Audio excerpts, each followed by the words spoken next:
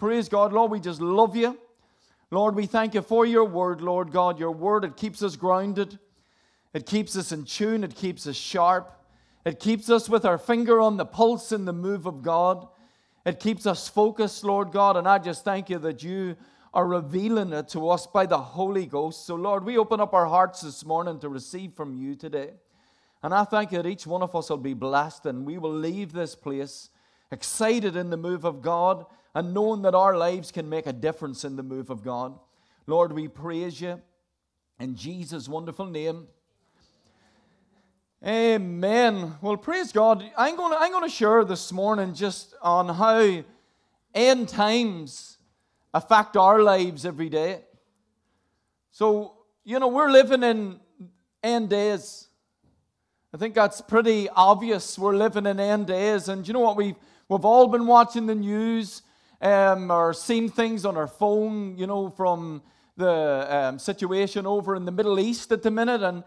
And you know what? Many times people will ask the question, does that affect us? Is that something that's in the scriptures? Is that something to do with end times?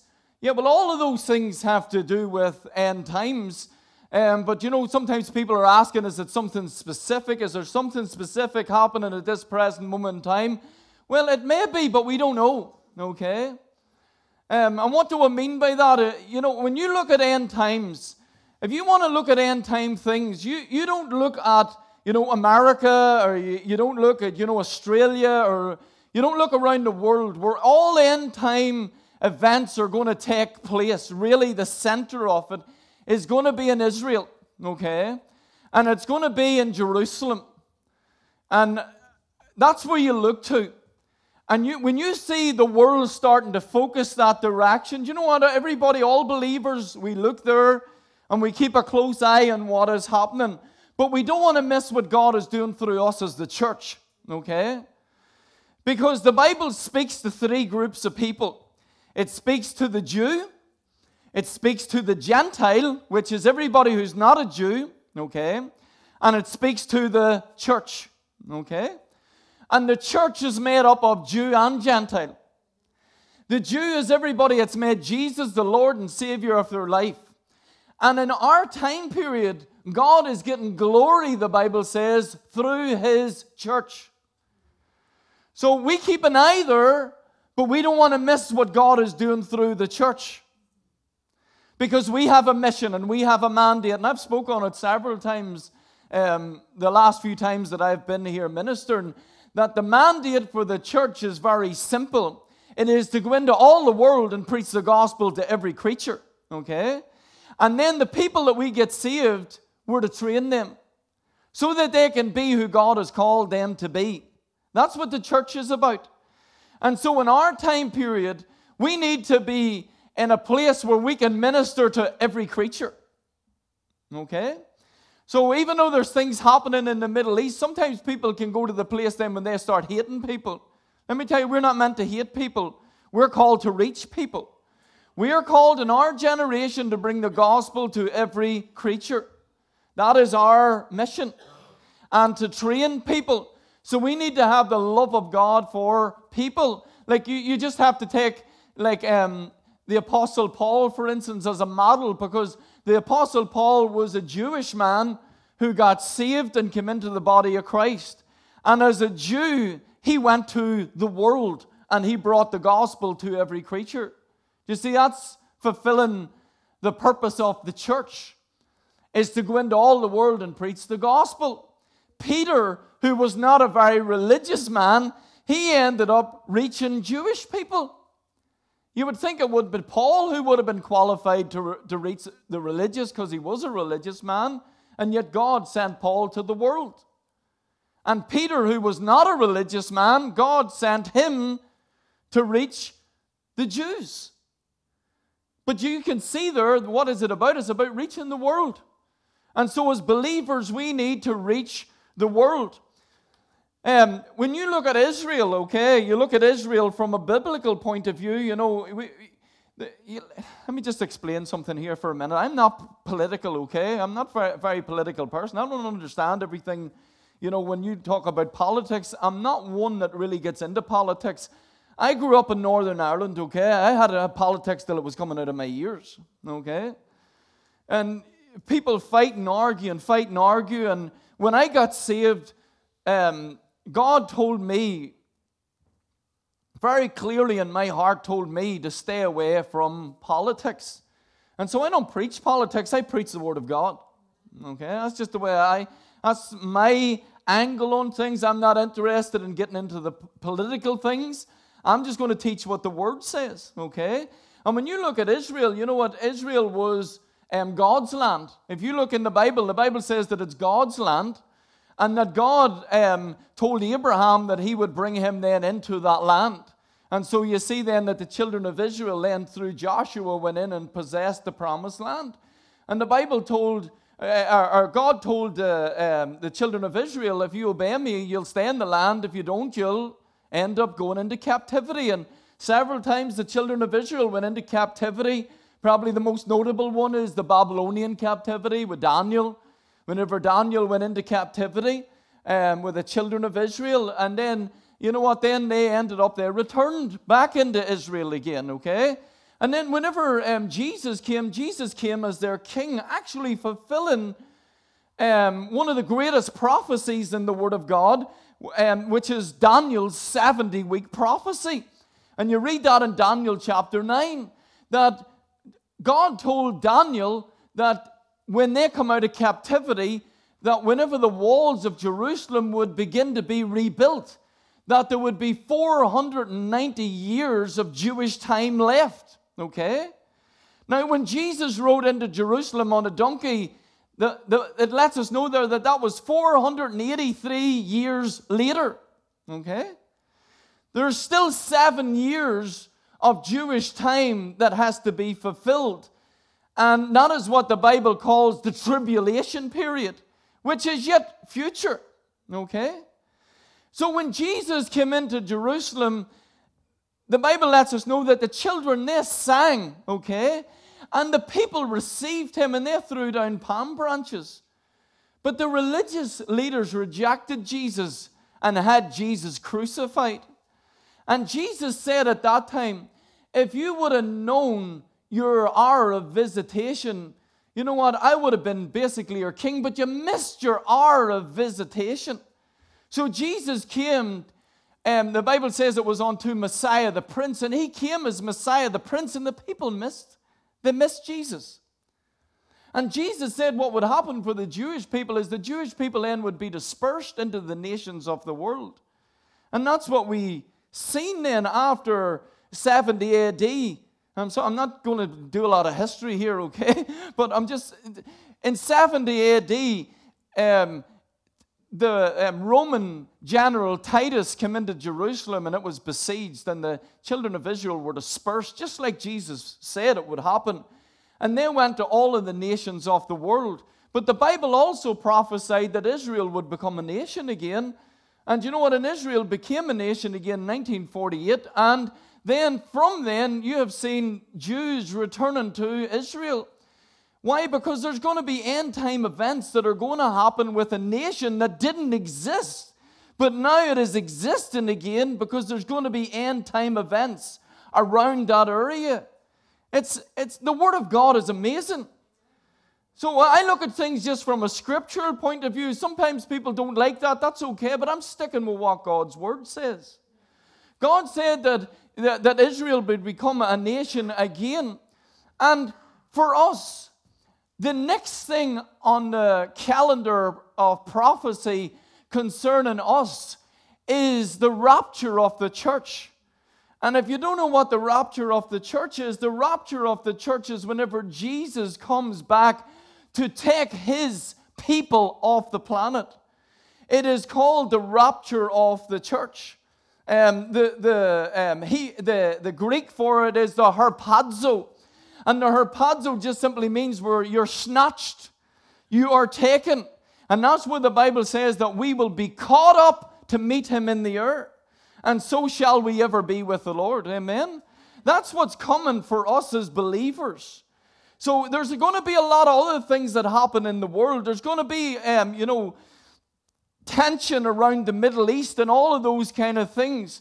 But you know what? For us as believers, we need to know that we have a mission for our lives as believers. Keep our focus on the harvest. The Bible does tell us to pray for the peace of Israel.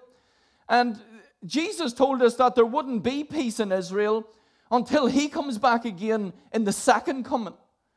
And in the second coming, the Jewish people are going to receive Jesus then. And they're going to look on the one that they have pierced, and there's going to be mourning. And the Bible says at that point, all Israel will be saved. Okay, but until that, there isn't going to be peace, because at that time, when just after Jesus rose, or just before Jesus died, they rejected Jesus. He died, and the Jewish leaders rejected Jesus at that point. And so the Bible lets us know that there's not going to be peace. That's why the Jewish people have faced so much turmoil for all of these years. And yet we're to pray, because you know what? One of these days, in the second coming, Jesus will come back. Okay? Now, and then they will have peace. See, there's no peace without the Prince of Peace. Okay? But thank God, as believers, we have received the Prince of Peace. And thank God we're in a kingdom where there's righteousness, peace, and joy in the Holy Ghost. So as a believer, let me tell you, you never have to lose your peace, your joy as a believer, no matter what happens in the world. We are to pray for the world. Amen. We're to pray for Israel. We're to reach all the world with the gospel of Jesus Christ. But thank God we know the Prince of Peace. Thank God for the Prince of Peace. There's nothing like knowing Jesus on a daily basis. Many times people get into end times and they lose their joy.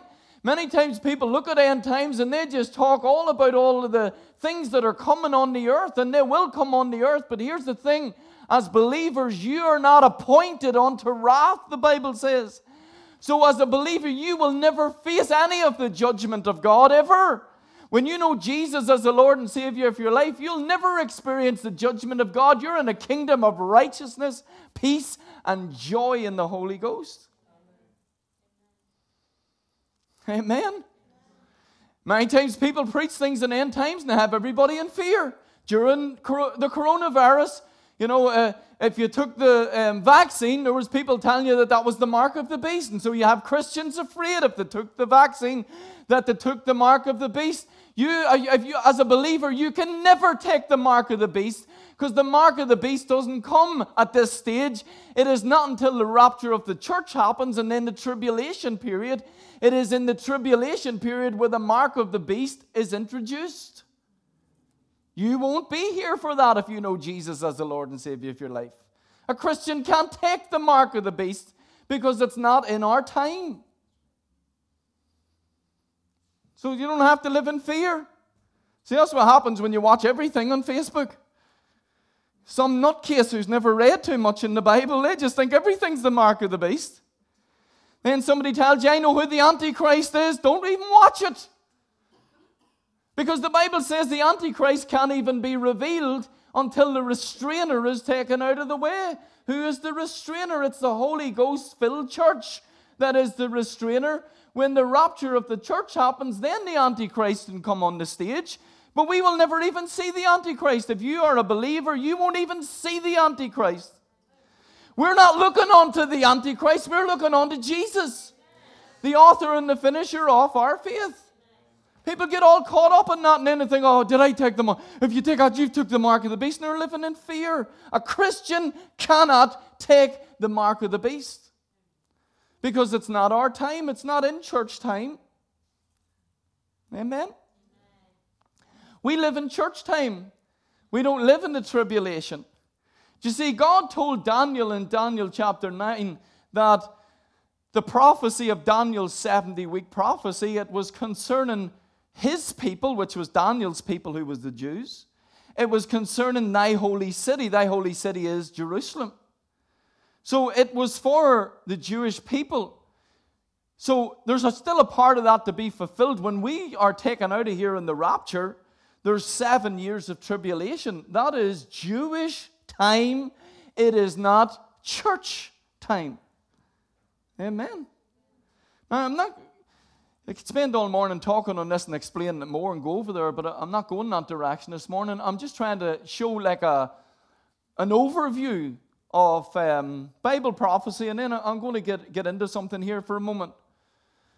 But you know what? You have the tribulation period and all of those kind of things that's coming. That's where you'll see the Antichrist and all of those kind of things. And Jesus talked about that.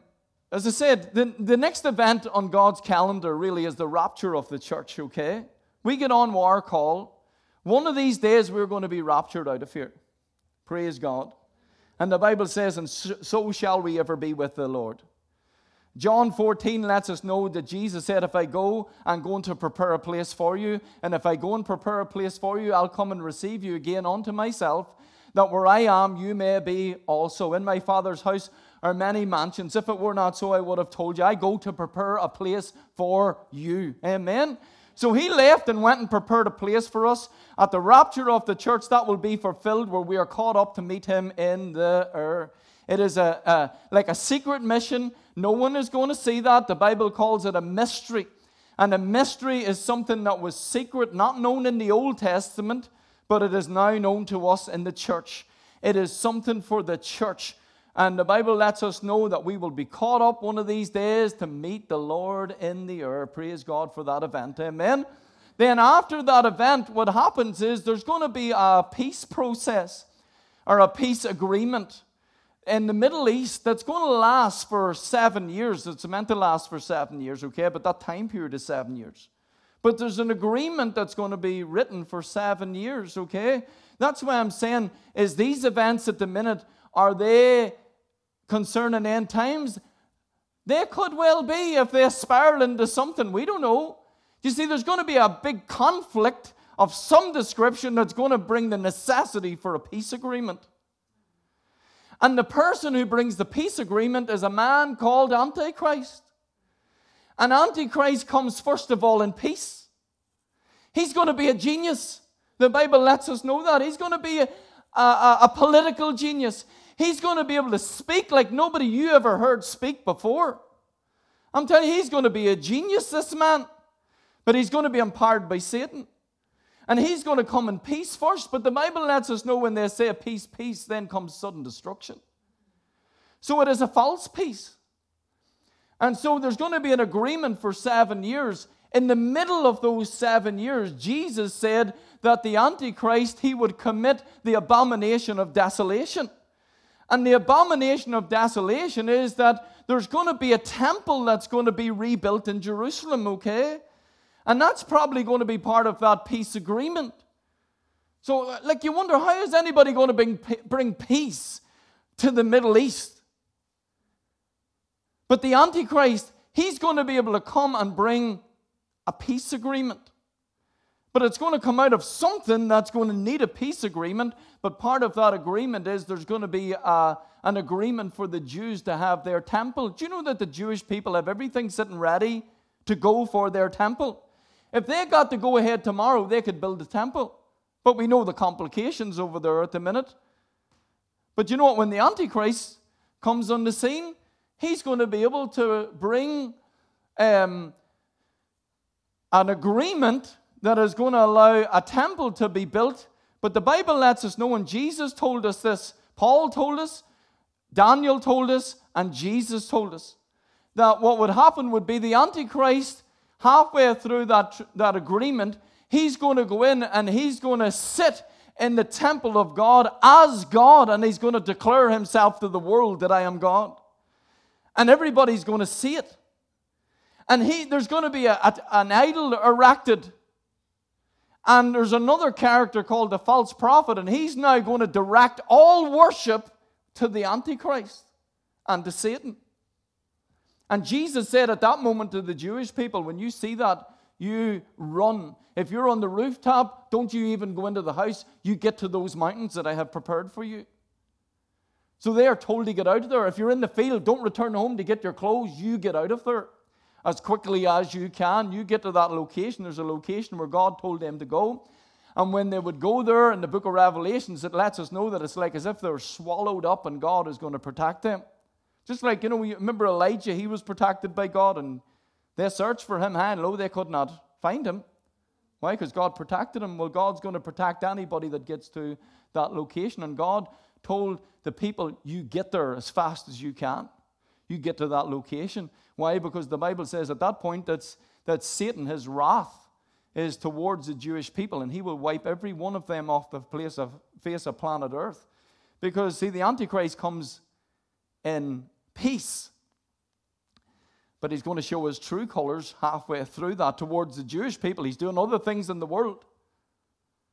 But at that point, he's going to show his true colors. And I'm telling you, it's going to get severe. And the Bible then calls that second half of the tribulation, it calls it great tribulation. And Jesus said, if that was not limited to a certain time, let me tell you, he would destroy everyone, the Antichrist. So, that's all ahead of us. But thank God we live in the church. Amen. See, if you think you're in the tribulation, you'll live in fear. But if you know you're in the church, you will live reaching the world and doing what it is God has called you to do. Let me just read a couple of these things out here just for a moment, just to let you know what the tribulation is going to be like. And I'm just doing a quick overview here. Like you could spend months talking on these things, but there's in the tribulation period in those 7 years, the Bible lets us know that there's several things that happen. There's going to be what's called the seal judgments. There's the trumpet judgments. And then there is the bowl judgments. And the bowl judgments get really hot towards just in that second half. And it just gets hotter and hotter, so to speak. It gets more severe. And when you read this, I'm telling you, you'll be thankful for Jesus. You'll be thankful that you're not appointed onto this time period. The Bible says we're not appointed onto wrath. We're appointed onto what? Salvation. And know what salvation is? It's whenever we are saved spirit, soul, and body. And at the rapture of the church, you get a glorified body. And so that's what you're destined to. So you're destined to salvation. One day you'll stand before Jesus and you'll be in a glorified body and you will look at Jesus, and the Bible says that when you see him, you know what? You'll just be like him. You'll be like you. You'll still have your personality, but you'll be, praise God, upgraded. Amen. You'll have a body, the Bible says, that can never die. It's incorruptible. Praise God. You get all your teeth back. Amen. Upgrades. Won't be gold fillings or anything like that. I'm telling you, you'll have a body that cannot decay, the Bible says. Let me tell you, I'm going to be running as fast as I can. Woo!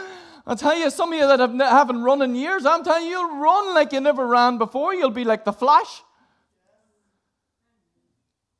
People say, what if I'm afraid of heights and I'm taken up to the clouds? You won't be afraid of heights then. But you get a glorified body. Amen. It's just awesome. Praise God.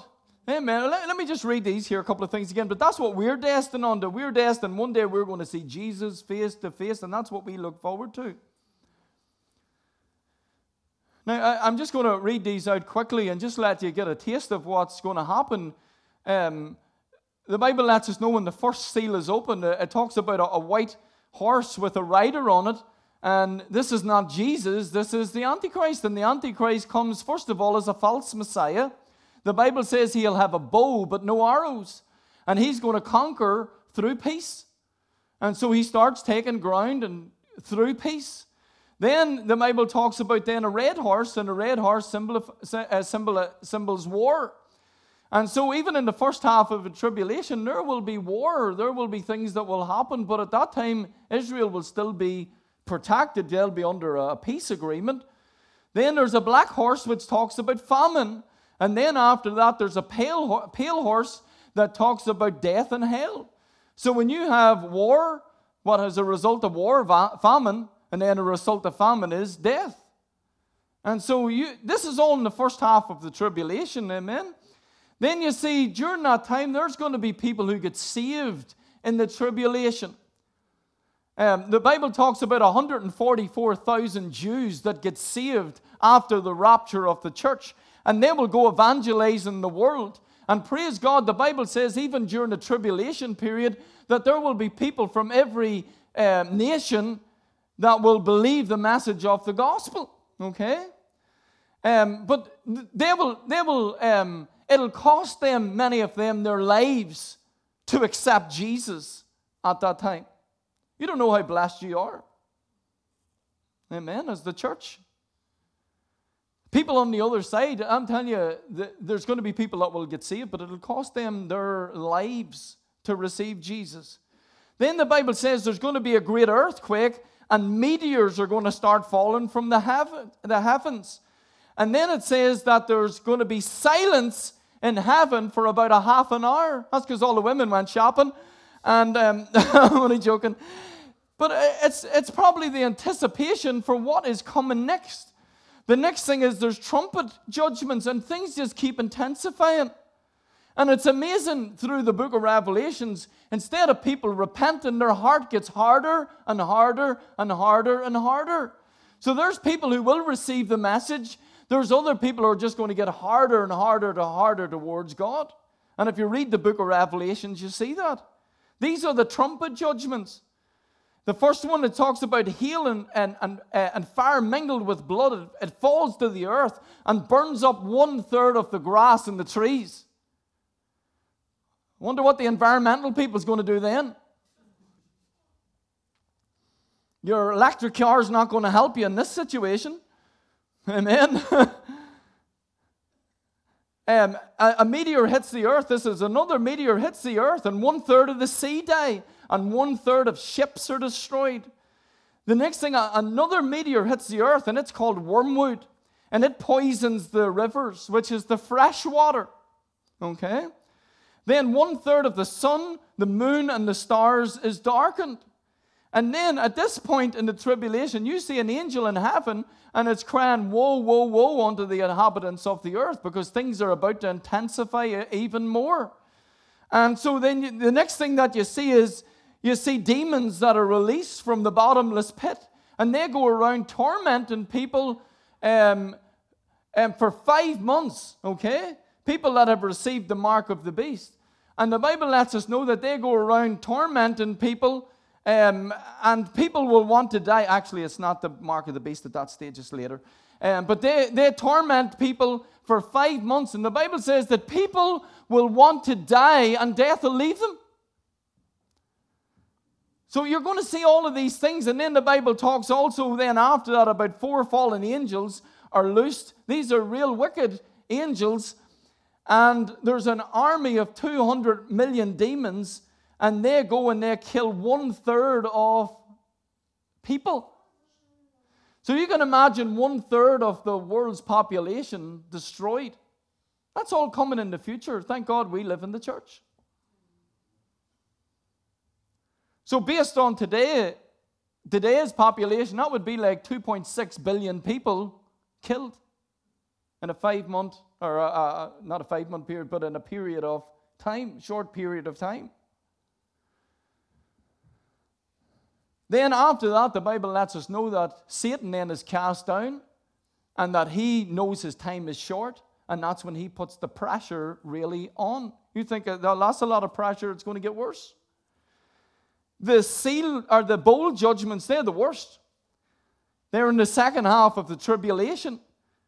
And the Bible lets us know that there's going to be painful sores upon all who took the mark of the beast. Then it lets us know that the seas would be turned into blood, and every living creature in the sea is going to die. The rivers turned into blood, again dealing with the fresh water. It talks then about severe heat. You know, people talk about global warming and all of them kind of things, and they'll live in fear. If you understand your Bible, you never have to worry about global warming. Because I tell you, in the tribulation period, all of your emissions is not going to stop the sun at this time from heating that much that people on the planet are going to get scorched with the heat of the sun and the severity of that heat. People are going to die with the severity of that heat.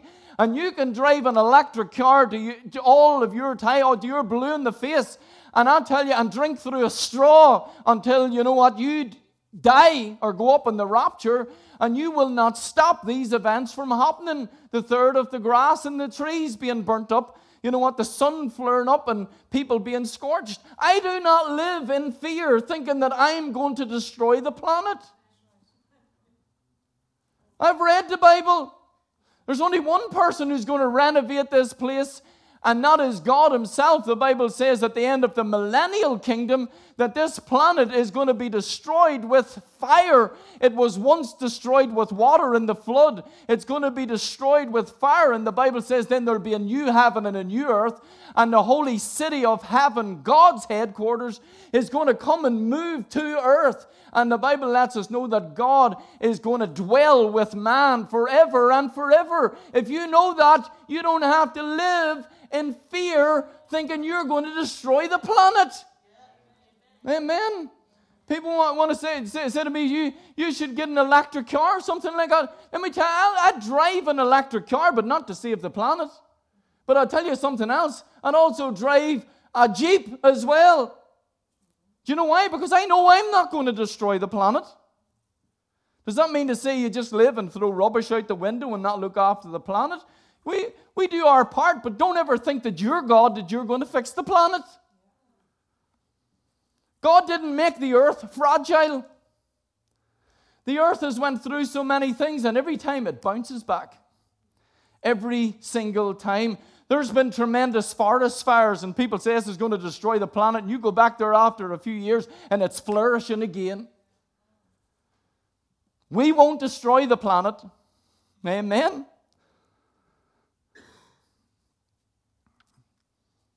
The Bible then talks about intense darkness then after that. And then it talks about the river Euphrates drying up. And that is so that the armies from the east can come to the battle of Armageddon. And the Bible talks about these three demons like frogs. That one came out of the mouth of the Antichrist, one came out of the mouth of the false prophet, one came out of the mouth of the dragon. And those frogs went into the world and drew the nations of the world to come to the battle of Armageddon. You'd wonder, why would people think that they can come to the battle of Armageddon and that they're going to destroy Jesus? Then you read Psalms 2 and you see God's response. The Bible says God sits in the heavens and he laughs. Amen. And that's the way we're meant to be. Don't let anything steal your joy. And then the last thing that happens there before the Battle of Armageddon is that the Bible says that there's going to be this tremendous earthquake. And the Bible says all of the islands are going to disappear and all of the mountains are going to disappear. That's how severe an earthquake it's going to be. It's going to be the greatest earthquake ever to hit the face of planet Earth. They're going to have to rewrite the brochures for holidays. You know, your wee island you wanted to go to, oh, sorry, it's not there anymore. You'll have to go inland. And there's going to be hail coming down as well, like big ice chunks, like 100-pound balls of hail coming down.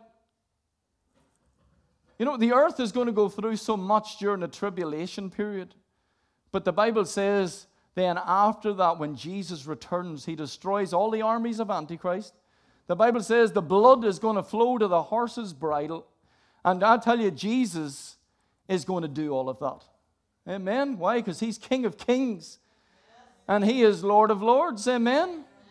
And at that time, he's going to then become king on this planet. And the Bible says that he will rule on this planet for 1,000 years.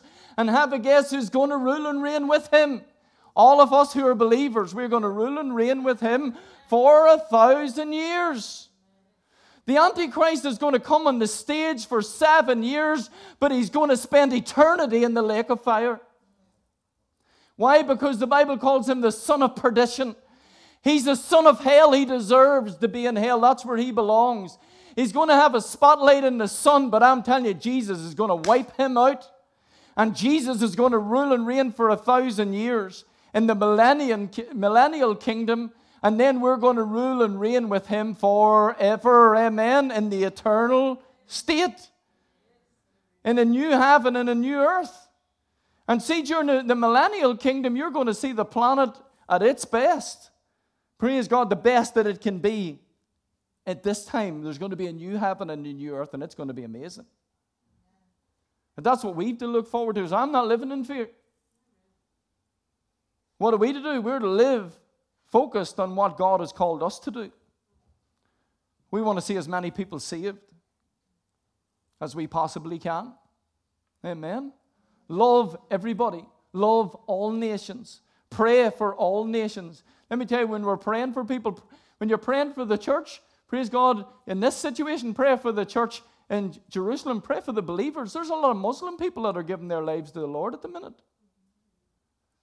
Do you know that Muslim people, there's many Muslim people in the world at the minute, they're having encounters with Jesus. Jesus is reaching people all over this world. And thank God, every brother and sister in the body of Christ, they are our brother and sister. Amen. Take a look around you today. We're from all different walks of life, all different places in the world. And I'm telling you, we're family. Amen. We should love one another. Praise God. Now, let me just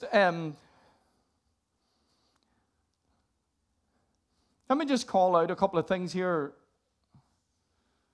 Because how does this all affect us? Okay? How does understanding end times, and believe me, as quick what we looked at this morning, I'm sure there's a lot of blanks there, but sometimes you give, in dot to dot, sometimes you're just hitting a dot here and a dot there. But you know what? Sometimes the more you hear things, then it starts to line up a bit more. And if some of the things that I've said went over your head, well, thank God you can get to listen to it again. Amen. And you can watch it again when it goes up online, or you can listen to the podcast and put the pieces together. Amen. But you know what? How does it affect us as believers? Because as I've said, I've seen so many Christians full of fear when you talk about the end times. End times excite me. But it also keeps me focused. Because when you see the timeline in God, then you know where you are in it, and you know what you're meant to be doing. Okay, here's the first thing, and I've already said it. The Bible says that when you understand, like the rapture of the church, what does it do? It brings comfort. Okay? 1 Thessalonians 4 and verse 18, it says, "Wherefore comfort one another with these words." That is talking about at the rapture of the church. When you understand the rapture of the church, we comfort one another with these words. Praise God. Do you know, as a believer, you should have comfort in your life?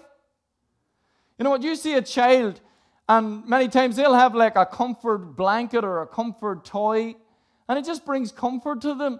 And you see them to snuggle up to that. Let me tell you, the scriptures bring us comfort. You see, in a world where Satan is the god of the system that's in this world, God owns the planet. Amen? The cattle on 1,000 hills are his, the Bible says. The gold and the silver are his. But the system that's in this world is not of God. That's why there's so much corruption in this world. Because God is not the author of the system. Satan is the god of the system of this world, the Bible says. But in a world where there is turmoil, you need comfort. And thank God you have the comfort of the scriptures, but you also have the comfort of the Holy Ghost. You have the comforter living on the inside of you. So you should have comfort in your life. You should have peace in your life. Jesus is the Prince of Peace. Amen? So the first thing is comfort. So whenever people talk about, you know what, the earth's going to end in 12 years unless we start getting rid of all of the plastic straws and try to suck a milkshake through a paper straw. I'm not into all of that. Let me tell you, you know, we have plastic straws in our car so that when we pull into McDonald's, you're not trying to suck a milkshake through a paper straw and it going all mushy. We have a lovely big plastic straw, but we dispose of it because we don't go littering the place.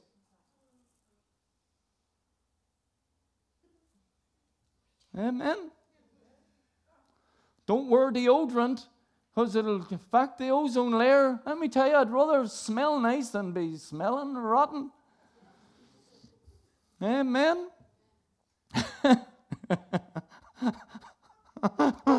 You come loaded with deodorant. Get you that on you.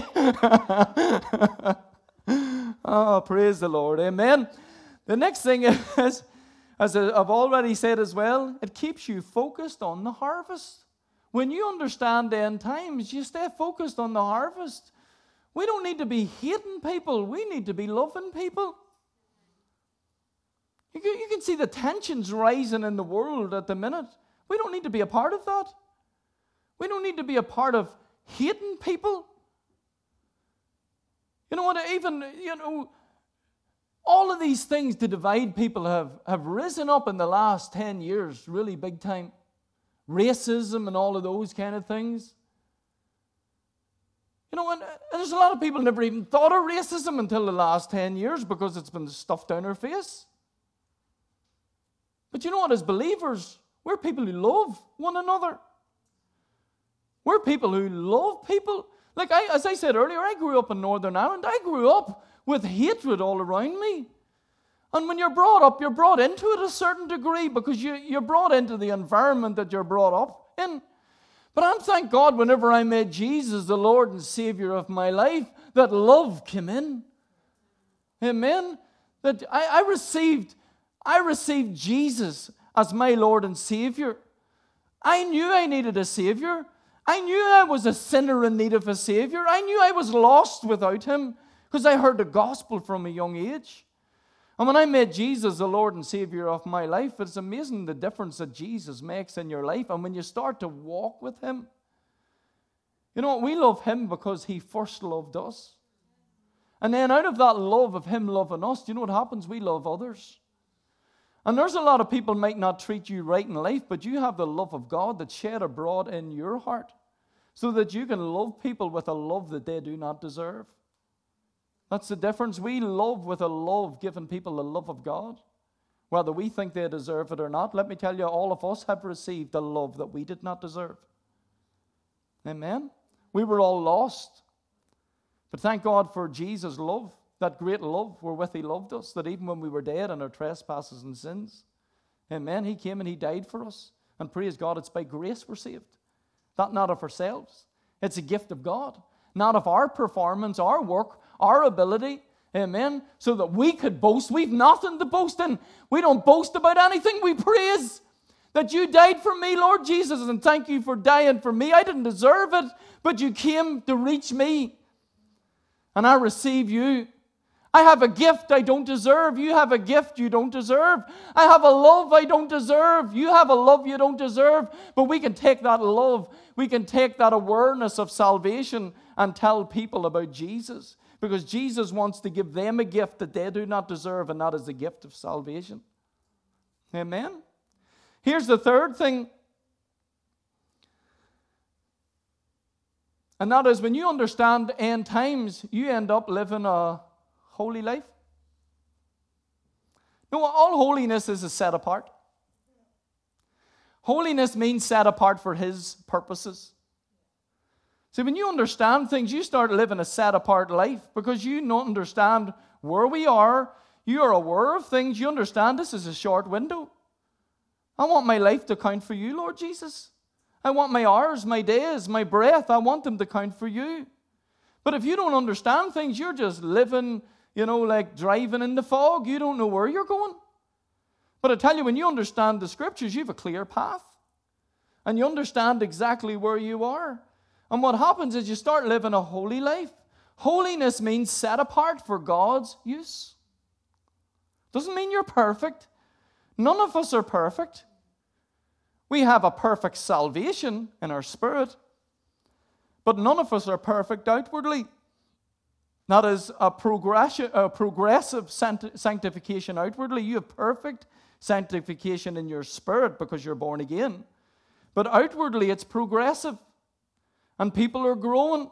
So how do you grow? You get the Word of God in you, and you desire the sincere milk of the Word that you may grow thereby. So I tell you, every time you come to church and get the Word in, it starts affecting your life. And you start seeing change, and you start allowing the Holy Spirit to minister through your life and have the influence in your life. So you have the Word and the Spirit, and what happens is God starts to change your life. Amen. Our part is to come to church. Our part is to open up the Word of God. Our part is to pray. Our part is to apply the Word of God to our lives. God's part is to change us. It's like when you go to the shower, you don't clean yourself, okay? The soap and the water clean you. But how many of you know you have to get in the shower? And how many of you know you have to apply the soap and the water to your body? But it's the water that cleans you. And the Bible lets us know that it's the water, it's Jesus who sanctifies us through the water of the Word. And what you do is you just apply the Word to your life, and He then does the sanctification through your life. You can't change yourself. You couldn't save yourself. How on earth are you going to change yourself? What changes you is getting the Word of God in you, and the Holy Ghost takes that Word and makes it living in you to where the Word changes you. And that's why it's so important to put the Word of God in our lives. Amen? Now, 1 John chapter 3, it says here, chapter 3 and verse 1, it says here, behold what manner of love the Father has bestowed upon us, that we should be called the sons of God. Therefore the world knoweth not, because it knew Him not. Beloved, now are we the sons of God. Amen? And it says, and it does not appear what we shall be, but we know that when He shall appear, we shall be like Him. For we shall see Him as He is. So when you live with the awareness that now I am a son of God, amen, that's for all of us as believers, sons, daughters of God.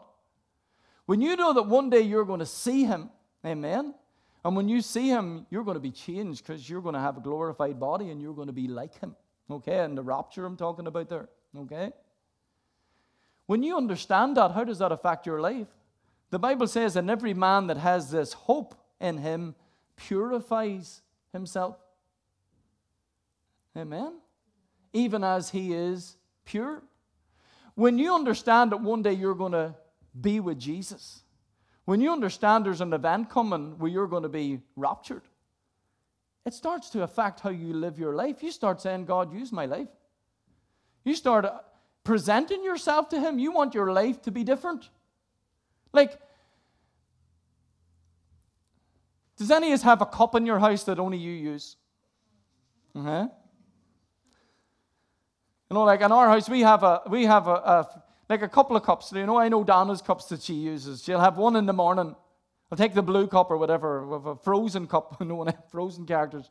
Give me that frozen cup because it's a nice shape. Okay, it was Alexa's glass, but it has a lovely shape and a hole to it. So Dana likes that in the morning. And there's a certain cup she likes in the evening. You know what? They're hers. Okay? Then I have my cups that I use. Do you know them cups that I use? I don't give them to guests when they come in. Do you know why? They're for my use. They're holy. Amen? They're set apart for my use. Okay? That's what it means to be holy. To where not everybody's drinking out of your life, but your life is set apart for God. That's what it means. So when you understand the end times, what happens is you set your life apart for Him. And there's many scriptures like that, and I'm not going to go any further this morning. But you know what? You start seeing here that there's, you know what? You're focused on the call of God. You're focused on the Great Commission. You set your life apart for God. That's what end times should do. Not leave Christians living in fear. Not people trying to find out who the Antichrist is and wasting their time. Because you'll never know who the Antichrist is. He can't come on the scene until the church is raptured. So what do you do with your life as a believer?